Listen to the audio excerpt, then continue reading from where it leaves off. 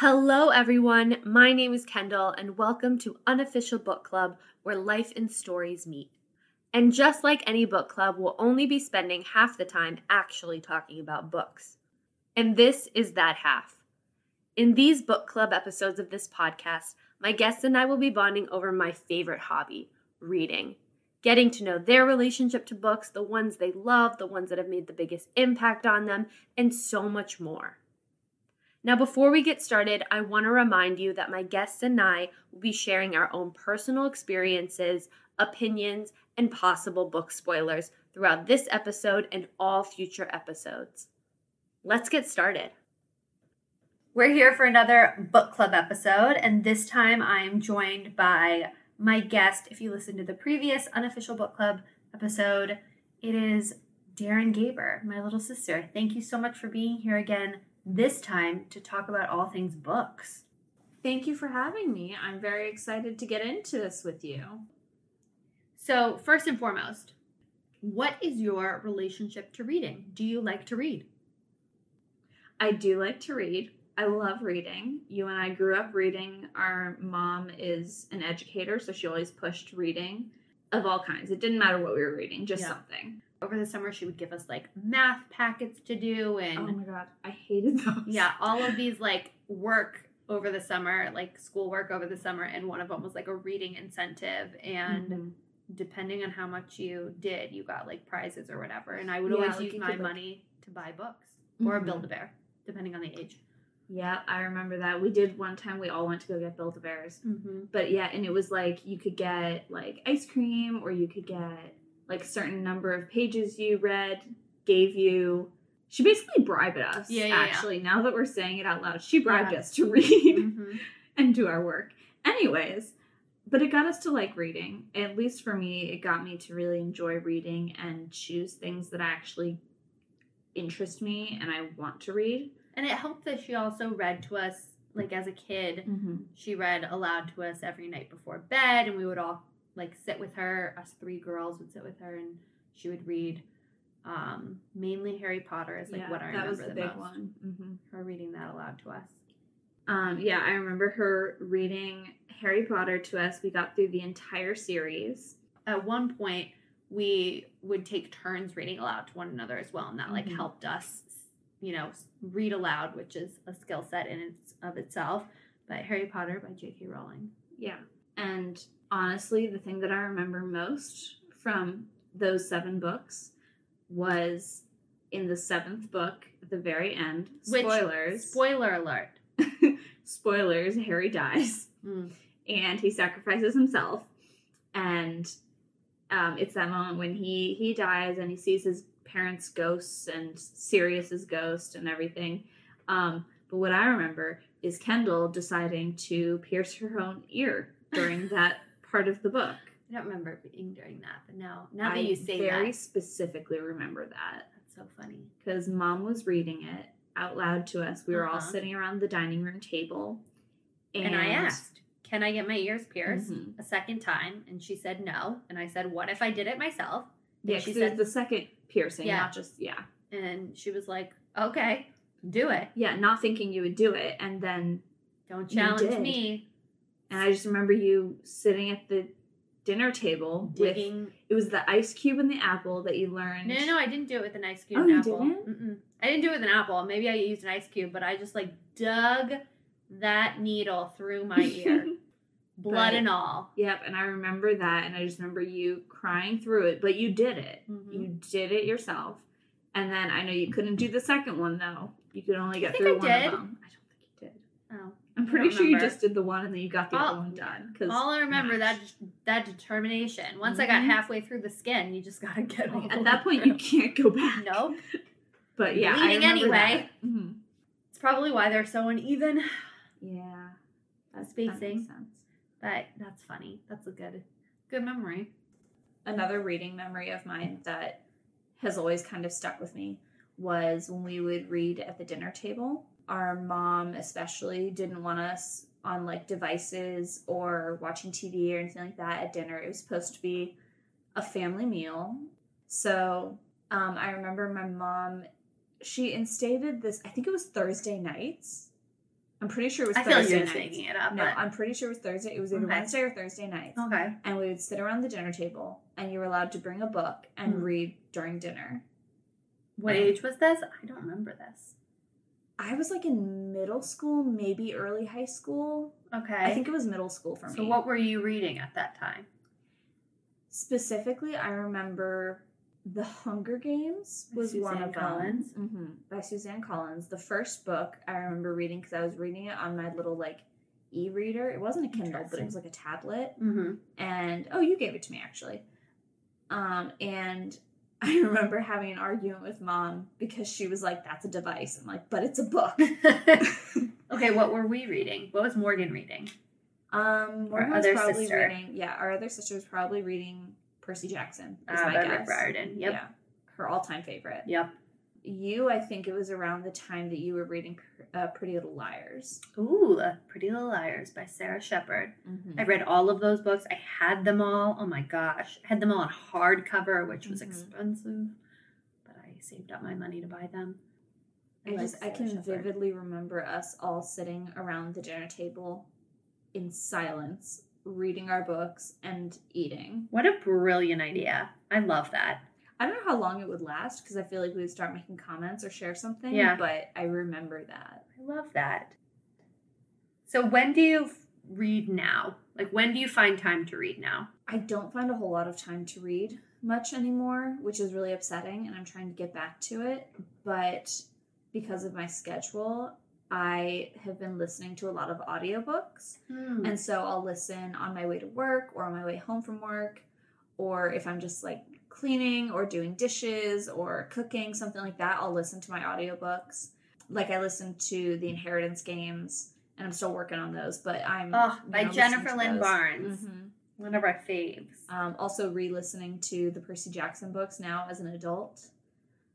But yeah, I listen to a lot of books now. I'm trying to get into the habit of taking a moment before I go to bed and just reading for like 30 minutes to an hour or a chapter or something like that. Yeah. And decompressing that way. That's my next. Yeah.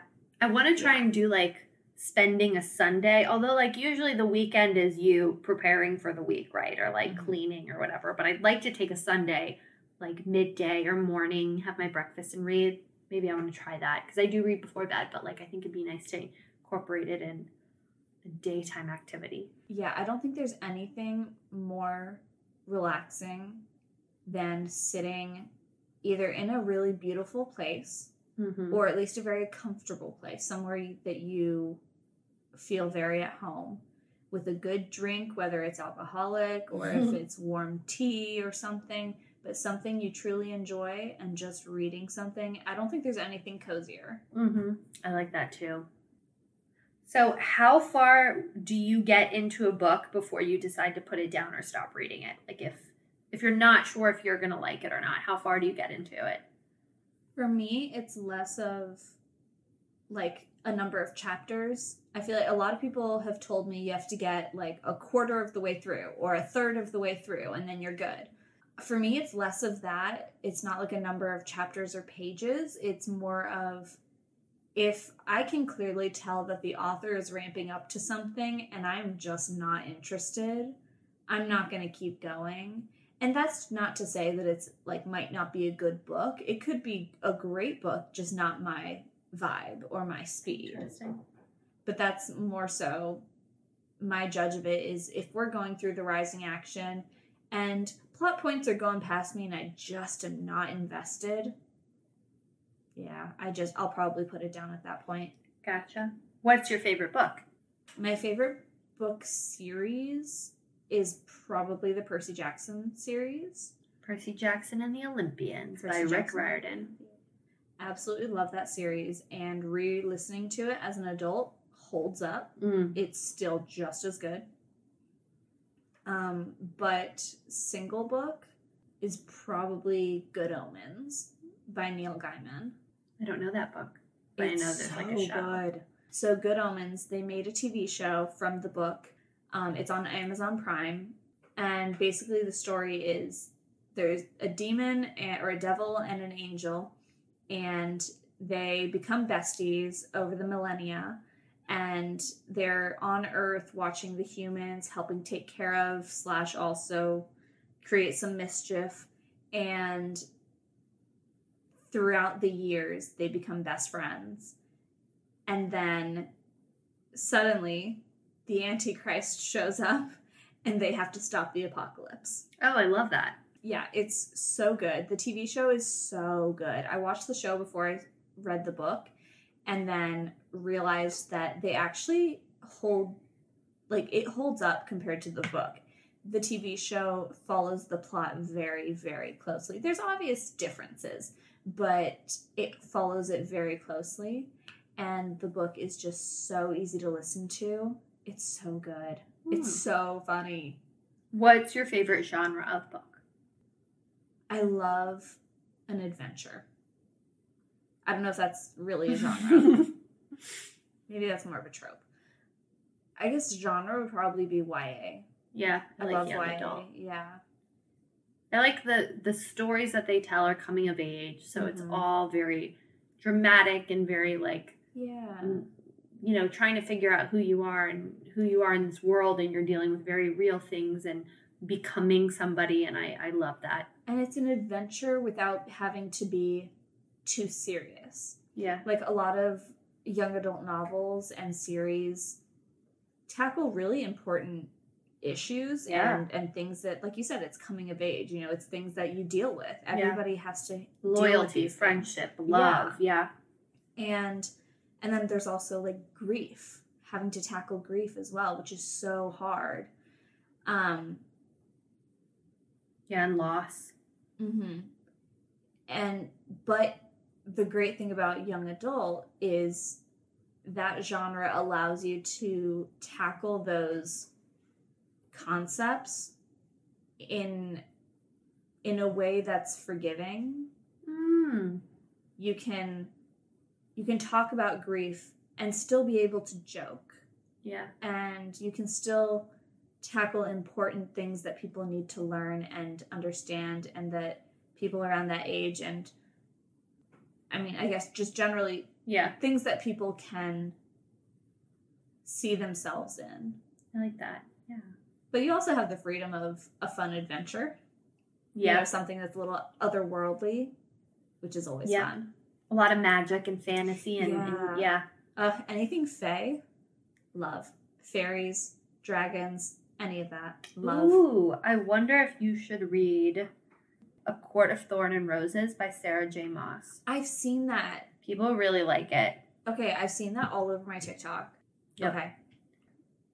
What was your favorite book as a kid? So... Your face is changing. I won't out myself like this. I loved the Warrior Cat series.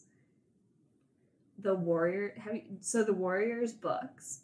It was about this. So it started with this cat. He's by Aaron Hunter. Yeah. And it was this cat. His name was Rusty, I believe, and he was like a house cat. And he got stuck outside, and then ended up meeting these wild cats out in the forest. And then you find out there's like these clans of cats. There's the like water or river clan. There's like thunder clan.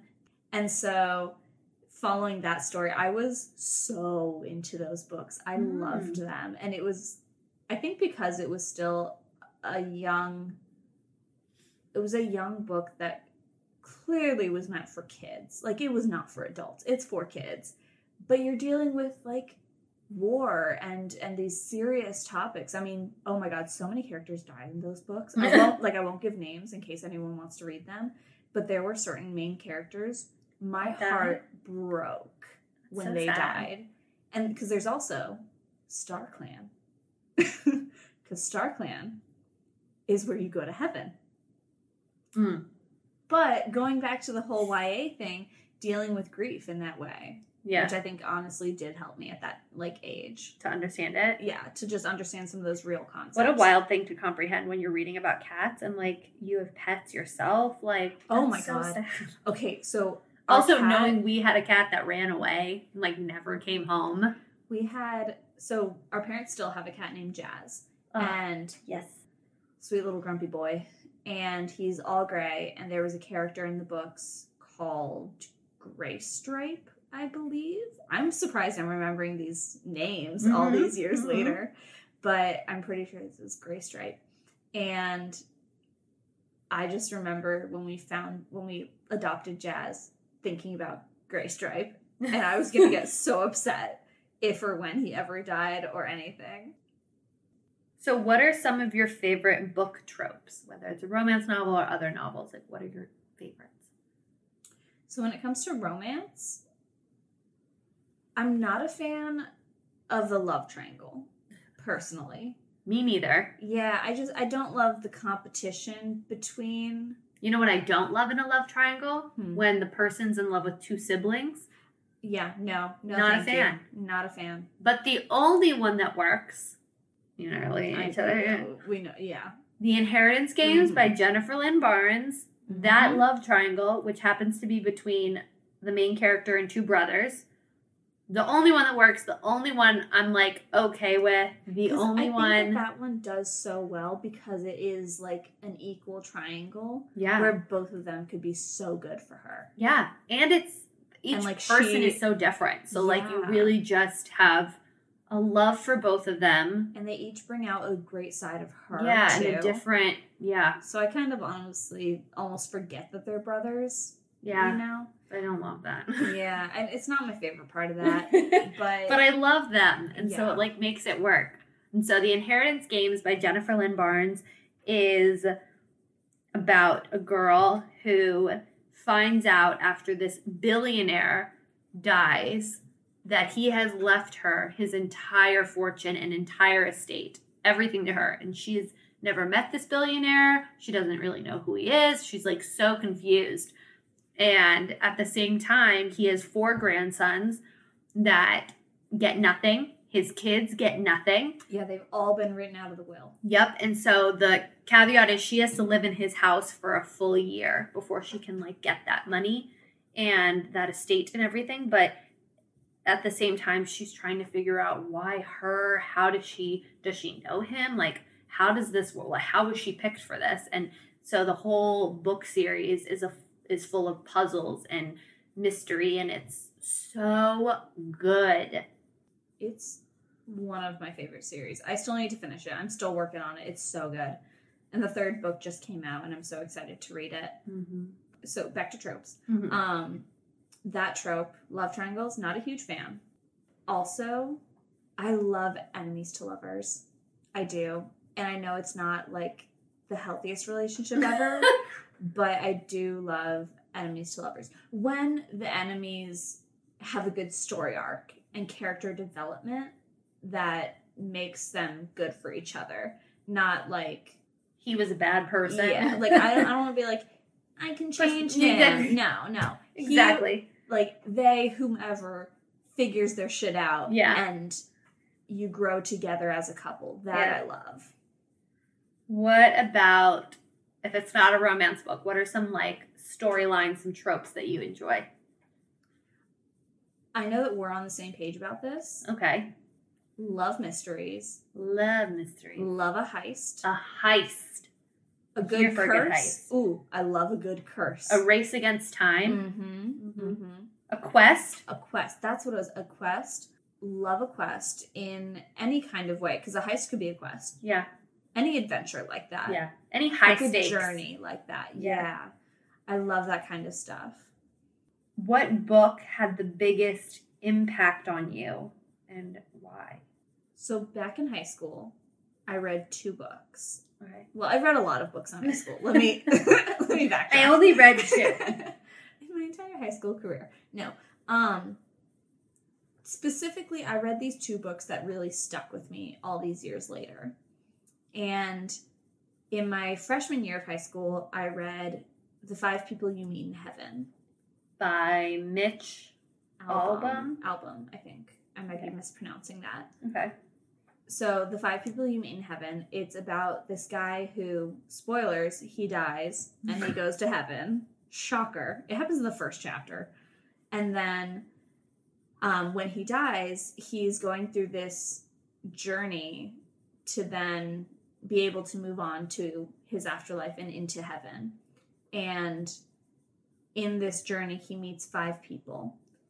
Each person, in some way, either had a effect on his life or his life had an effect on theirs. And some of these people are people who he had known, like his wife is one of them. And so talking to her, seeing things that happened in their life together through her eyes.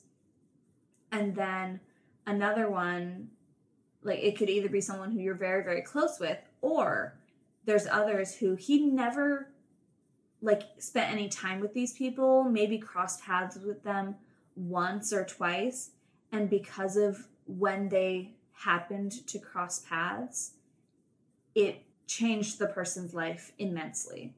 But I like the concept of But yeah, that. the whole concept is that he meets these people in heaven and he has to learn these lessons. Everybody has something to teach him. And so it's a reflection on his own life and how his life affects others and how every choice you make, everything you do in life is going to affect somebody else in one way or another. You might have no idea it's affecting the other person, and everything you do matters and you have no idea how, but it does. Yeah. That's beautiful. I love that. So that was one book. Another one that I read in my senior year of high school was called The Stranger. The Stranger by Albert Camus. Camus, because it's French. Albert Camus, he's a French philosopher, and he wrote and studied about existentialism. And in the book The Stranger, it follows, there's a lot of really messed up stuff that happens in that book. Like stuff I probably shouldn't say, like trigger warnings if you want to read that book. Okay. And a lot happens and he has to deal with it. And it's all about him trying to find his place in the world and understanding where he is in the universe. And the one thing I don't love about the book is that it is very egocentric for him. Like it's all through his eyes, but it's only ever through his eyes. There's no real sympathy for others. But then that lends itself really well to the concept of the self and figuring out where you stand in the world. And that's part of the lesson he learns of his effect on others and what his purpose is in the universe in his point in time. So what book taught you the best lesson? I would say that The 5 People You Meet in Heaven probably taught me, though both of those books taught me a lot and definitely affected who I am today. Clearly, because I keep referencing back to them all these years later.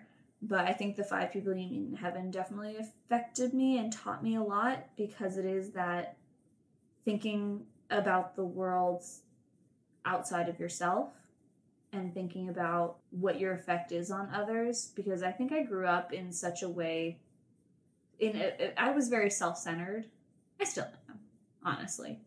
But taking a breath and realizing it's not about you, you know, or at least it's not always about you. Yeah. There's so much happening out in the world that in The 5 People You Meet in Heaven, like I said before, like you might have an effect on somebody that you might never even realize until potentially you meet them on your way to heaven.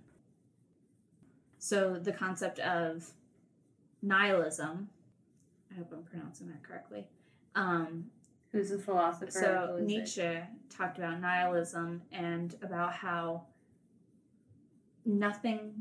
potentially nothing matters in the world. So if nothing matters in the world, you making a choice to give to charity or help someone out in the world or something like that could be, it could help that person in the moment. In the grand scheme of things, ultimately, we're a blip on the timeline of the universe. So at the end of the day, at the end of the world and everything, does it really matter? Which personally, yeah, I think it does. Because if you stop living in a sympathetic way towards others, yeah, then you just become a jerk. Yeah. So the micro of it, like, you matter to everybody in your life, and you matter to the people that, like, you have encounters with. Yeah. So even if what I'm doing today won't matter in 1,000 years, it matters today. Mm-hmm. And that's worth something. Yeah. And so that leads to the existential crisis, like in The Stranger, of, does anything I do even matter? Who are some of your favorite authors? I love Rick Riordan. Good one. Always. Always and forever. Mm-hmm. I also love Jennifer Lynn Barnes. Love Jennifer Lynn Barnes. And love Victoria Aveyard. Love Victoria Aveyard. Honestly, those are probably my top 3. I absolutely love them. And we got to meet Jennifer Lynn Barnes as well. And so hearing her talk in person, it was incredible hearing her talk about her process and her writing. I love that. I love humanizing an author. Like, I've tried to now make sure to look at the back of a book to, like, visualize and see the picture of the author and read a little bit about them to kind of humanize them when they're creating the story. And then over the pandemic, I attended a bunch of virtual, like, workshops that Jennifer Lynn Barnes, like, hosted and stuff. And it was so cool to see. And, like, meeting Victoria Aveyard this year, and I saw her on a panel at, like, a book fair, and kind of humanizing them and seeing them talk as people and their process and being writers and everything, like, makes the stories that they create so much more vivid. It also, at least for me, it helps to then be reading the book and knowing the mind it came from. Mm-hmm. You know, because, like, hearing Jennifer Lynn Barnes talk about the inheritance games and then reading it and being able to understand where she came up with all of this crazy stuff that happens in these books, like, insanely awesome things. Yeah. I was like, how do you even come up with that kind of stuff? Yeah. And then her talking about her process, it's just incredible. Yeah, I love that. I could gush about her. I know. What book do you wish you could read again for the first time? I wish I could reread the Red Queen series by Victoria Aveyard. Mm-hmm. Like, I just rereading that for the first time again. I remember when I read Red Queen.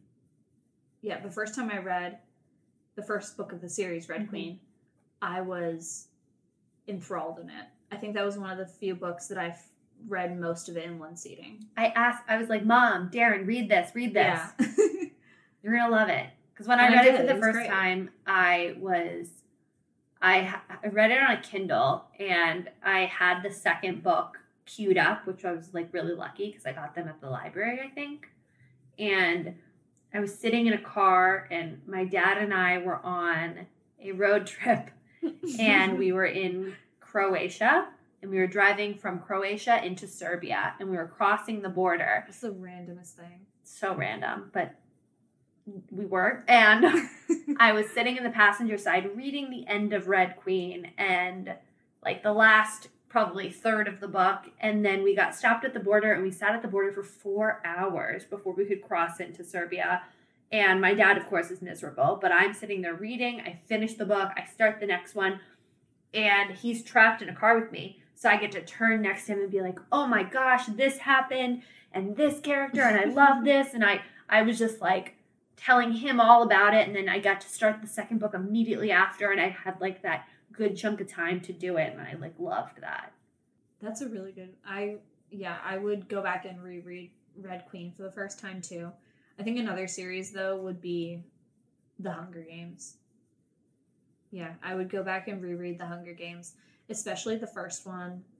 I absolutely loved it. I think reading any dystopian novel now in the world we live in, especially living in the US, is just a whole different... The parallels? Yeah, it's a whole different experience. I don't know what Suzanne Collins was thinking, but she was foreseeing a lot of stuff. It's literally why I can't bring myself to read, like, Handmaid's Tale by Margaret Atwood. Mm-hmm.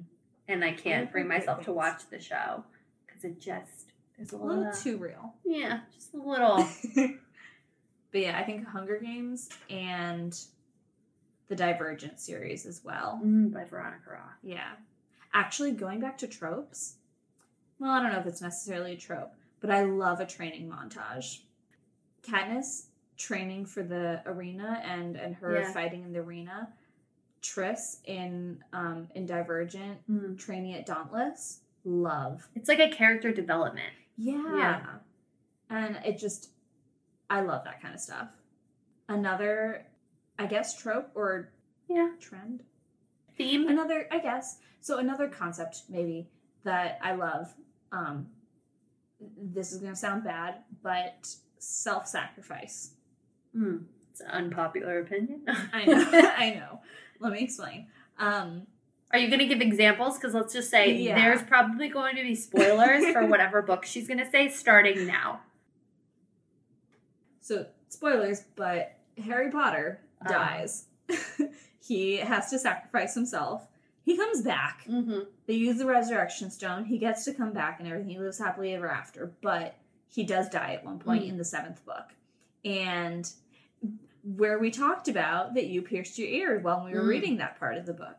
But that whole part of him sacrificing himself for the greater good, that there's something bigger than you. I love that. And Triss, again, in Divergent, in the last book, she dies, and it's not necessarily a really, sacrifice per se, but she did. She gave herself up in order to help the greater good and make a difference in the world. Which, compared to, the people that got to live, no offense, but I remember reading it at the time and being why does, she has to sacrifice herself and dies, but, Four, who by the end of the series I remember being just a mediocre man, he gets was to whiny. live. I didn't love that at the end. It was annoying. I loved Triss.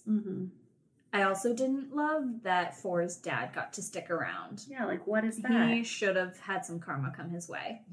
But her sacrifice and giving her life for others.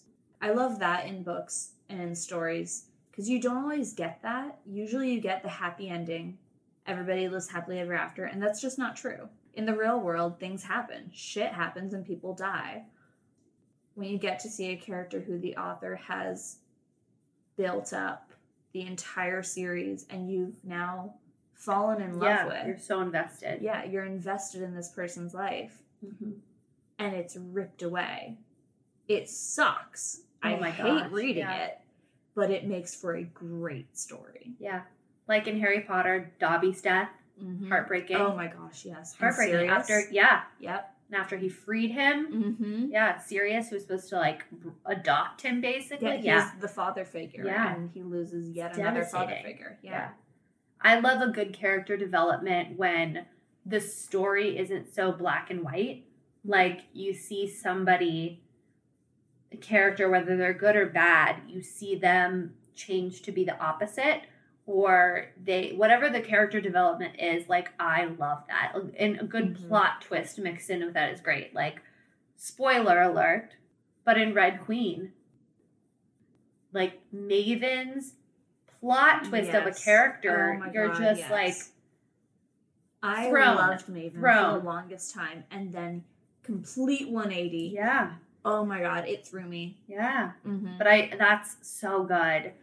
Or there's another character in Red Queen that, because you haven't finished the whole series, I won't spoil it for you sitting right here, but there's, because of the way that it's written, and in the first book, it's written through kind of the eyes of the main character in most of the chapters, if not all of them, I can't remember. But then by the 4th book, as you go through all the different books, each character has their own chapter and their own storyline. And I love that because you see so much character growth and certain people just surprise you and you have so much empathy for them and understanding. And I just love that. I'm the same way. I love gray area. Not everything's black and white. And blurred lines between good and bad and ambiguous morality, I love. Especially when somebody who's supposed to be a villain, a bad person who does good things, or a good person who does really bad things. Not everybody is going to be perfect. there's good and bad people in the world, and nobody's one thing. Mm-hmm. Everyone's got that mixture of both in you, and it depends on what part you choose to act on. And I love that.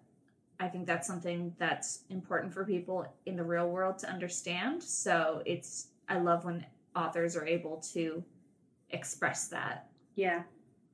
Like, for example, another character who I loved her story arc was Clarice in the Percy Jackson series. Just because, I mean, she starts out as this bully, and then you find out her dad is Aries, and he kind of hates her, mm-hmm. and is pretty, like, emotionally abusive and, like, not available. With a dad like that, though it doesn't excuse her behavior, it is a bit of an explanation. And it doesn't make it okay for her to bully, but, like, I get it. If my dad was Aries and I was constantly being belittled, yeah, maybe I would take it out on someone else. Well, that's what therapy is for. True. Correct. Yeah. But, when you're 12, sometimes pushing someone else over does the trick. Yeah. Not an excuse. Nope. We're not advocating for bullying. We are anti-bullying. Yes. So do you think that the book is always better than the movie? Not necessarily. Okay, why or why not? I personally like to look at them as two separate art mediums.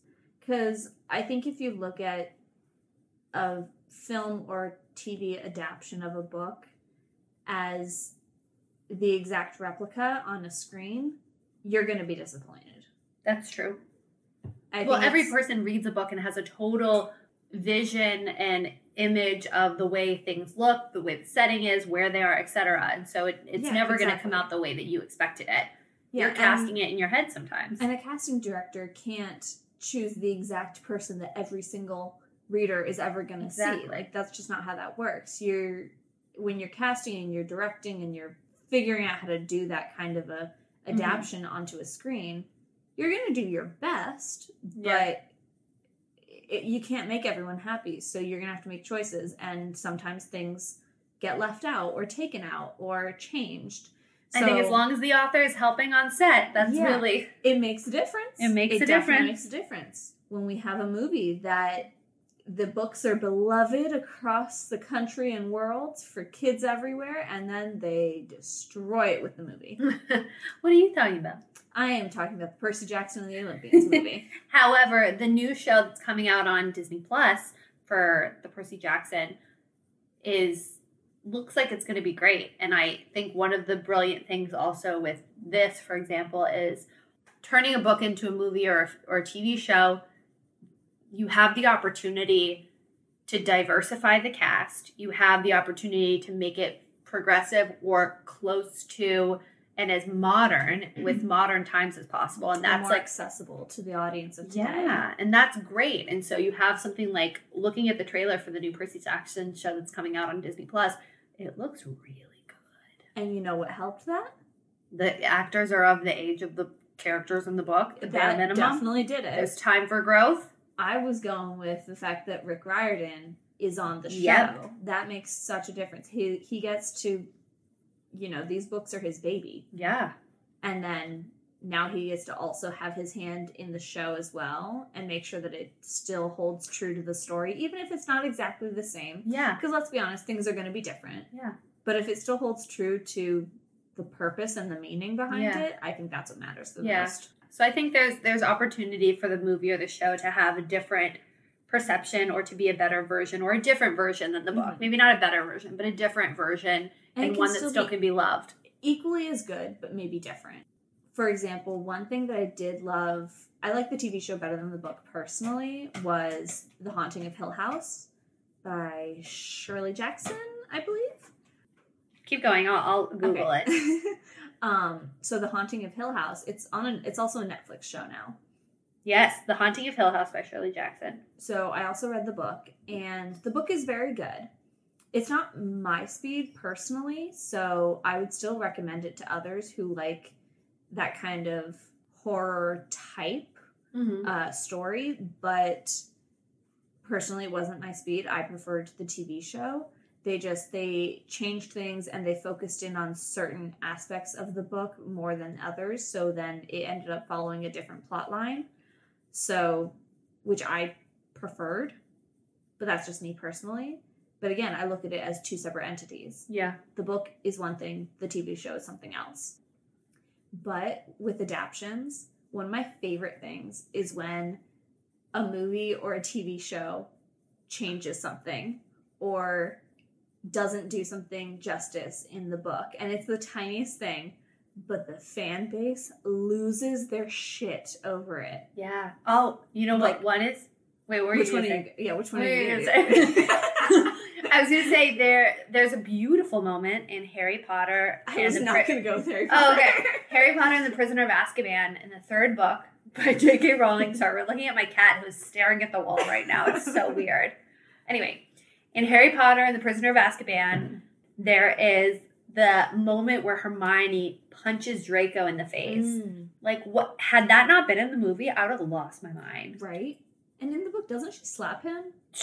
I don't remember, but I'm pretty sure she slaps him. As long as her hand comes across his face in some manner with force, all I ask. That was my first, feminist moment where I was like, yes, hit him. The example I was going to mention was in the Hunger Games movie. Okay. The cat, their cat's name is Buttercup. And it's very specifically explained as a Maine Coon, fluffy, yellowy orange cat named Buttercup. You would think that that's what that cat would look like. Yeah. In the movie, it's a tuxedo cat, long-haired tuxedo cat, so it's black and white.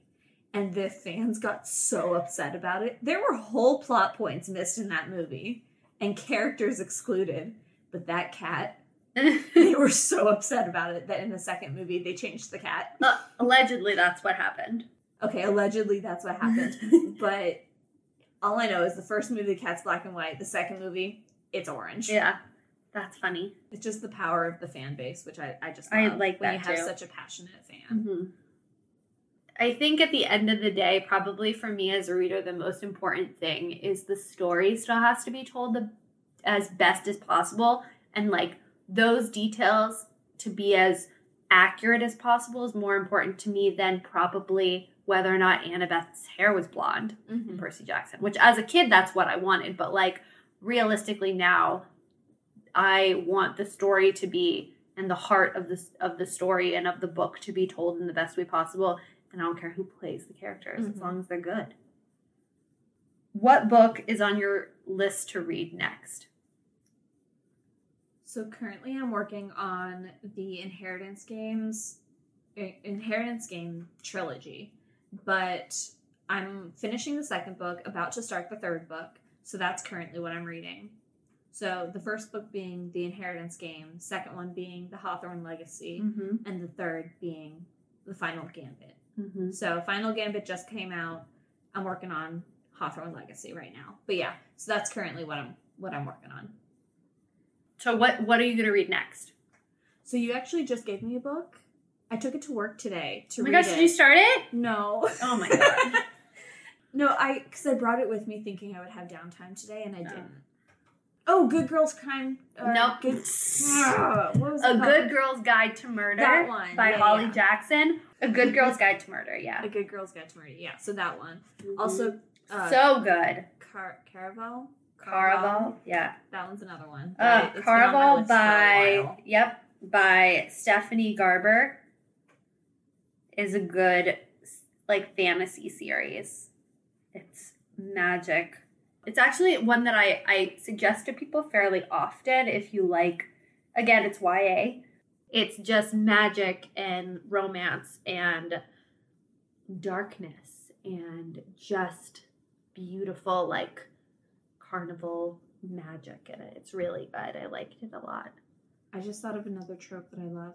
You just keep sliding them in. I know. I don't know if it's a trope, but something that I love that when it happens in a book, a masquerade. Ooh, love a good masquerade. That's my Right? dream thing to happen in my life. I want to go to a masquerade. I want to wear a ball gown and a mask. It's my dream. So I read this book a while back called Cinder. Ooh. Did I ever tell you about that one? I never read it, but I know exactly what you're talking about. So it's a whole series of basically like, I think it's just Grimm fairy tales, but it's like those Grimm fairy tales that we know now as Disney princesses and stories. Yeah. So the first one is Cinderella. I think the second one is Scarlet, so it's Red Riding Hood. Oh. But they all take place in this like futuristic world. Like, for example... The Lunar Chronicles by Marissa Mayer. Yes. Sorry if we pronounce any author names incorrectly. Sure I'm so sorry. Yeah. The Lunar Chronicles. So there's a whole thing about, like, the moon. There's people who live on the moon. It's a whole thing. I can't even go into it. It's a whole thing. But they have, like, this glamour magic thing so they can, like, disguise how they look. It's so cool. But there's a masquerade, because it's Cinderella is the first book. So Cinder. She's also a cyborg. Just gonna slide that right in there. Because it's like futuristic. So she's this like badass girl who finds her way. She ends up obviously meeting the prince. He doesn't know who she is. It follows loosely follows the plot of Cinderella. But the masquerade, it's towards the end of the book, and it leaves on such a cliffhanger. Spoiler: she gets arrested. It's a whole thing because it's a mix between those like classic fairy tales and post-apocalyptic dystopian adventure. It's so good. Okay. Another book series I would recommend. Okay. I feel like we talk a lot about YA novels, which is what I probably expected from this conversation with you. Like, we love YA. That's pretty much all I read. I have so many for you to read. You should just, Deryn, I'm telling you, make a Goodreads account and just like follow me, and we can send each other book options. We do that with music. We should just do that with books too. Why not? Deryn, thank you so much for being here. Thank you so much for taking time out of your day to record 2 episodes with me. So you've been here for so long. Thank you so much for being here. I really appreciate it. I'm so happy to have this conversation with you. Thank you for sharing. Thank you for having me. I've loved talking to you about all of this. Thank you for listening to Unofficial Book Club, where life and stories meet. The book club episode. You can listen wherever you get your podcasts, and if you're interested in any of the books that were discussed in this episode or any of the episodes, they're always listed in the show notes. Follow me on Instagram and TikTok at Unofficial Book Club Pod, and don't forget to rate and share with all of your friends. Until next time.